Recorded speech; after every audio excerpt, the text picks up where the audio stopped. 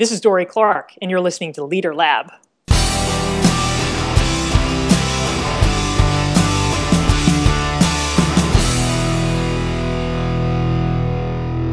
So who are you and what do you do? I'm Dorie Clark, and I'm the author of Reinventing You, Define Your Brand, Imagine Your Future. And I teach for the Duke University Fuqua School of Business. And I also used to be a presidential campaign spokesperson. Which is a really weird route from presidential campaign spokesperson politics to business. The thing actually that I see in both of those is this idea of branding, which you, by the way, do very well because you jumped right to the book. So often when I ask people this question, they say a bunch of different stuff. And, then I have to remind them like, oh, yeah, you write books too, don't you? So yeah, eyes on the prize. Absolutely. So the reason I bring that up, though, is that the book is Reinventing You, and I think you're the perfect author for it because you're somebody who not only understands this branding idea, but also understands when you make career changes, when you make a lot of different changes, you need to change sometimes how the world sees you. And you're someone that's done that really well. So I guess tell us the deeper version of this story: campaign spokesperson to business professor to author to serial author, but more on that later. Yeah, so it's true. I got the idea for writing Reinventing You. Actually, it sprung out of a Harvard Business Review blog post. And the reason that I wrote the blog post to begin with was that I had myself changed careers so many times. And I realized at a certain point that it was becoming increasingly common. I mean, there's plenty of people who have changed careers, or even if they haven't changed careers, they've kind of, shifted themselves around in an organization, maybe different functional roles or things like that. And what I learned in that process is that a lot of people's perceptions of you does not keep up with the reality. They may have this vision of you in their heads that's frozen several years in the past because, they're worrying about more important things. They're worrying about their own life. And what the disadvantage of that is, though, is that if people are thinking of you as you were in 2009 or something like that, they have no idea what you can offer now. And you are missing out on opportunities because you are not top of mind for the right things.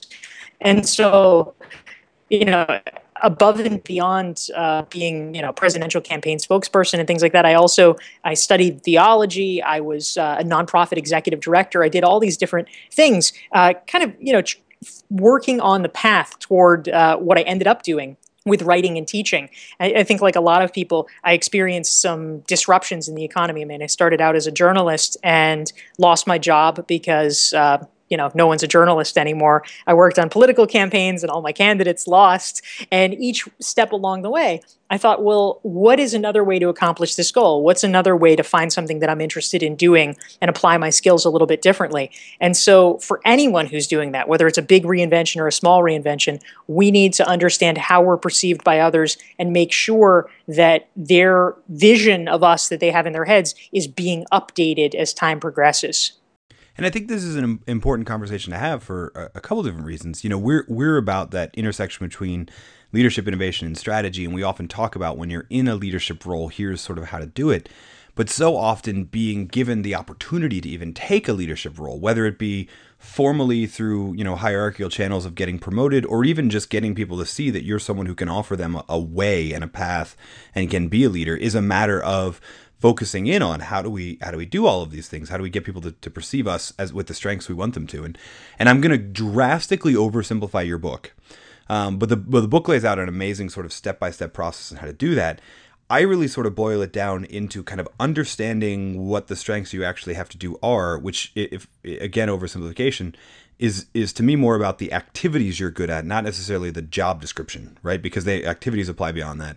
And then actually understanding this idea of personal brand and then getting other people to see, crafting that brand and then getting others to perceive you through that brand, through these sort of new strengths. I think so often we just hope people see the best of us, but sometimes I think we don't even know the best of us, so that first step, so we can't even do the other two. Is that, by the way, is that a fair oversimplification of Reinventing You? I think that's a pretty good one, yeah. And to that point, I was just down at Fort Bragg speaking with service members who are transitioning out of the military, and I think they're in many ways a perfect example of this. That you might have a job, you might have had a job for the past decade that you'd imagine that you could never translate it to civilian life. You're driving a tank, or you're diffusing explosives or things like that. What can you possibly do? But one of the things that we worked on with these folks is the idea is it's not about the job title that you've held. It's not even necessarily about the tasks that you've done. It's about digging deeper, digging below the surface and saying, what really are you good at? What are these things about? How do you tell the story about leadership, about teamwork, about delegation, about all these things that you've learned about operating in a high stakes environment? Those things are transferable, even if the literal tasks that you did are not transferable. Yeah, no, I think that's something I don't, it's kind of funny to me because I don't think we operate in a system that nowadays, even, I'm thinking in the top big level corporations, maybe entrepreneurs are different feeling, but I feel like we have when we're looking for talent, we have such a keyword focused process with which we use it. And it's, if you don't hit the right keywords, you're sort of out. And the keywords so often are based not on tasks, but based on past experiences in a certain job description, and making that sort of jump over is really difficult. I think not the Army example is great. I actually think about this often with the struggles that brand new graduates, whether it be graduate school or even undergrad, have with translating success in a classroom environment. And yeah, you have some knowledges, but turning those things into the skills that you actually market yourself at, unless you're an accounting major, it's really quite difficult to get people to see where your strengths are and where they're relevant to what you're looking to do. Yeah, that's absolutely true. And I couldn't agree with you more. I mean, I think that the fact that we're now reduced to to plugging in the right keywords, and people get so stressed out about their LinkedIn profile or their resume, and I mean, to a certain extent it's with good reason, because all of these big corporations have mechanized, computerized screening tools now that if you don't have the keywords, okay, you're out. And so it's useful to be mindful of it. But that's why, one of the drums that I bang pretty frequently is the fact that if you really want to get a job in the current economy, you absolutely cannot play by the same rules as other people. If you're relying on, oh, do I have the right keywords? You've basically already lost, because that's really not how people get jobs. They get jobs based on their connections, and you either have the connections now, or you have to be smart enough to figure out how to get the connections. That is the test that qualifies you to get in the door. Yeah, you jumped right to where my train of thought was, which was, yeah, we have this problem, but the easiest way to avoid it, right? The best way to win a game is what's that Cold War movie with Matthew Broderick, I think. Yeah, war games. Yeah, war games. Best way to win, not to play, right? Or only way to win is not to play, right? So the same thing with this. And I think this is where we go in this idea of building up a brand and getting other people to see that sort of brand that avoids this need to have a keyword rich, properly formatted, A4 or 8.5 by 11 sheet of paper resume, perfectly scannable resume.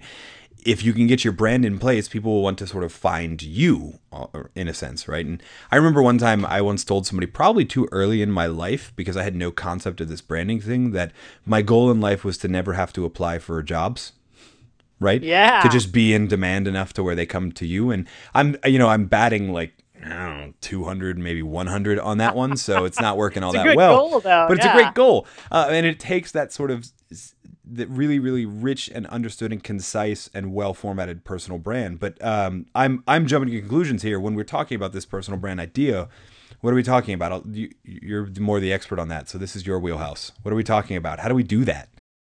Yeah, well, I think you're exactly right, David. I mean, what we need to do is disrupt the power balance. That's kind of what it comes down to, right? Is that historically it's always been a bunch of supplicants who say, oh, corporation, please hire me. And you try to make yourself look good for that. And unfortunately, thanks to the 2008 recession and its aftermath, I mean, they just dramatically cut down on hiring. Now we have the rise of the software industry where, you can be acquired for $19 billion like WhatsApp and not even have 100 employees. I mean, it's kind of ridiculous.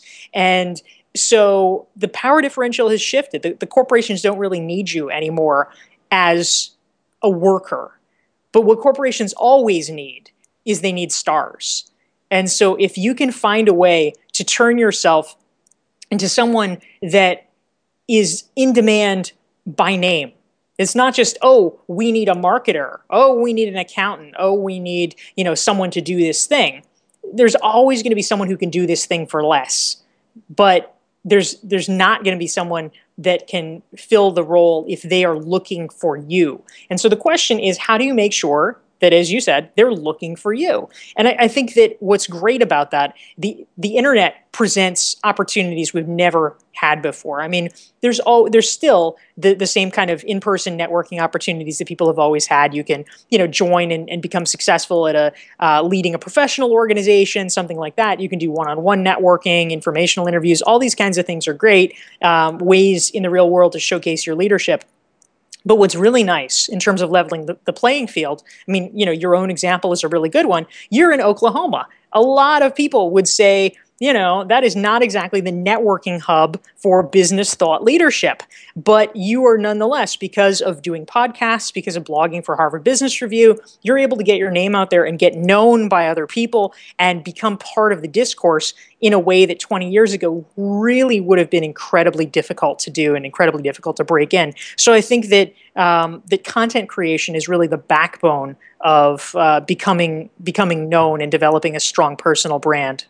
So let me ask you this then, and thanks for the uber kind words. I truly don't deserve them. You make me sound cooler than I am. But one thing that I sort of did, I feel like I at least can applaud myself for, is realizing that the only way to win is not to play by the same rules, right? Is to change the sort of rule structure, play a different game almost. I feel like most people's that's just something that doesn't even occur to them. Why do you feel like that is? Why do you think people are so afraid to even sort of do that? We live in an incredibly connected time where you can be, as I usually say it, you can live in the middle of the country and fly over country. You can teach at a university that nobody even knows about, right? It's certainly not a brand name. And if it is, it may not be the brand name they're looking for. And yet you can still use connective, all of these different technologies and the not playing by the rules to build a brand and to get it out there. But why is it that most people still sort of play by the traditional scan your resume and send it in rules? Well, I'll tell you one story that really hammered it home for me. I, in April, was in Paris giving a series of talks about my book because hard life. Yeah, pretty tough, right? Reinventing You had just been translated into French. It's become Se Reinventer, and I'll take your word for it. I have no idea what that means. According to Google, it means to reinvent oneself. So it's good. It's suited to the French. It's far more philosophical. but so yeah, Reinventing You got translated into French. So I gave these talks, and at one of them at a university in France, I was speaking to an alumni association, and a guy came up to me after my talk. And he said, you've given a very interesting talk, but, really what you've done is you've profiled a bunch of extraordinary people, and, how can ordinary people do something like this? Because it doesn't seem like their examples are very applicable. And so I pushed back, and I said, well, actually, the whole point was that I had profiled ordinary people who did extraordinary things. I mean, literally, we've got a story about a woman who was a graduate student, and she became the secretary of a volunteer organization, and through that got a bunch of powerful mentors. We have a story about a guy who got laid off from his job at a nonprofit group and basically chose himself by starting a bed and breakfast and becoming a realtor and building his business in a really clever way. I have a story about a hairdresser who was, so blessed with a gift of gab that she became a professional speaker because her clients thought she was so awesome. Her like corporate clients that would just be guys who would come in and get their hair done. They said, do you actually give talks? Will you speak to my employees? And so she started doing that, and she built a career as a professional speaker. And we have a story about, a woman who was training to be a legal scholar. And she freaked out at the last minute and realized that she absolutely did not want to be a legal scholar, and she'd made a horrible mistake with her life. And she really liked wine, but she didn't know anything about it. And so she went back to school and she studied to become a wine expert. So I mean, these are common stories, right? These are people who lose their job. These are people who freak out and say, "Oh my God, I've thrown away the last decade of my life." But they were able to find a way through it.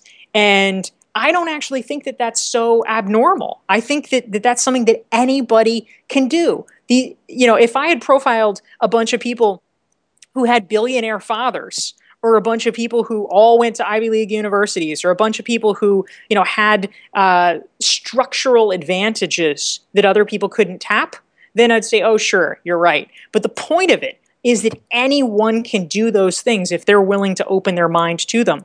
And so I thought it was actually really instructive that he could listen to a story about somebody who, is a girl in a doctoral program who finds an interesting way to get a mentor and says, "Oh, that's an extraordinary person. I couldn't possibly do it." I mean, I think it's a lack of self-esteem, honestly. I think it's people drawing artificial boundaries between themselves and other people and saying, well, clearly I couldn't do that because there's something different about that person. And frankly, I think it's an excuse. And I thought it was pretty embarrassing coming from a middle-aged man, if we're really honest. Wow, I have clearly hit a nerve. But that's okay, because that is where I feel like your work and my work sort of merges. The whole point of my book was around this idea of these incredibly creative companies and people. They're ordinary people who are doing extraordinary things because they know how. So all you need to do to be at that level, there is no pedestal that you need to climb. You just need to figure out what to do and how to do it. And on the personal level, it's one of the reasons I love Reinventing You. It's the how to do it, right? So take the mindset of what you just said, and people should dig into it and read how to do it, because then you'll know, and then you'll be extraordinary. And 20 years from now, middle-aged French people will be wondering why they can't be like you. So check that out. Dorie, if it's okay, I want to switch a bit from the book and ask you a couple questions. Yeah. First being one that I'm always interested in both. That's why we keep asking the same two. But one I'm really interested in, what are you reading right now? So I actually just finished some binge reading. I reconnected with a friend of mine recently who, it turns out, has a job now in the corporate headquarters of Barnes and Noble, and means she gets some free books. And so I went to visit her at her office, and it was very exciting because she gave me a couple of books, and she knew I liked mystery novels, and she's like, "You have to read these," and she was right, and I devoured them, and I was not really expecting to like them as much as I did. They were the two books that have been come out so far by Robert Galbraith, which is the pseudonym for J.K. Rowling. I've read like one Harry Potter book. I thought it was good, but I did not become like an obsessed person like most of America. But I am so impressed because she's clearly able to master multiple genres very, very well. I mean, these were great mystery novels. One of my bucket list ambitions is I want to write a mystery novel someday, and the fact that she was able to do this like YA science fiction and then shift to a traditional mystery novel, I thought was really brilliant and very suspenseful. And so my hat is off to her for her obviously pretty flexible writing skills. That's pretty awesome. And if I may, a reinvention. Sorry, total pun. Yes. But I mean, everything we've been talking about is done. Now, granted, do it under a pseudonym or whatever, but everybody knows at this point that it's her, even though it's the pseudonym. But yeah, taking the same skill sets. I mean, the lesson is right there. Leads me to my next question, thinking about books and next books, etc. I know some of the answer to it, but I don't know all of the answer. What's next for you? So I am working on my next book right now. I actually just turned in the very, very nearly final manuscript of it. It is going to be coming out next March, and it is called Stand Out: How to Find Your Breakthrough Idea and Build a Following Around It. So if you're listening, don't worry. She'll be back in March. We'll be talking about that one. No, it sounds really cool. And then in the meantime, I know you're running around talking Reinventing You, getting ready to talk Stand Out, everywhere from cafes in Paris to army bases in the U.S., doing all sorts of cool stuff. Taking as I just told her before the show. Before we started recording, taking jealousy-inducing pictures of the cool places that she gets to go. So you'll want to follow her for that reason, if for no other. But if people are looking for it, where can we find you? Thank you, David. My website, where I have more than 400 free articles that people can find up there if they're interested in marketing and branding and professional reinvention, is dorieclark.com, DORIECLARK. And I'm on Twitter at Dorie Clark. See, perfect branding lesson right there. Pretty easy and concise. So that's awesome. So check that out. In the meantime, again, take that mindset. It's not that extraordinary people do extraordinary things. It's that ordinary people figure out what to do, and then everybody else who doesn't know looks at them as extraordinary. That's no excuse. Go be extraordinary. Check out Reinventing You. Dorie, thank you so much for joining us inside the Leader Lab. Thank you, David. Appreciate it.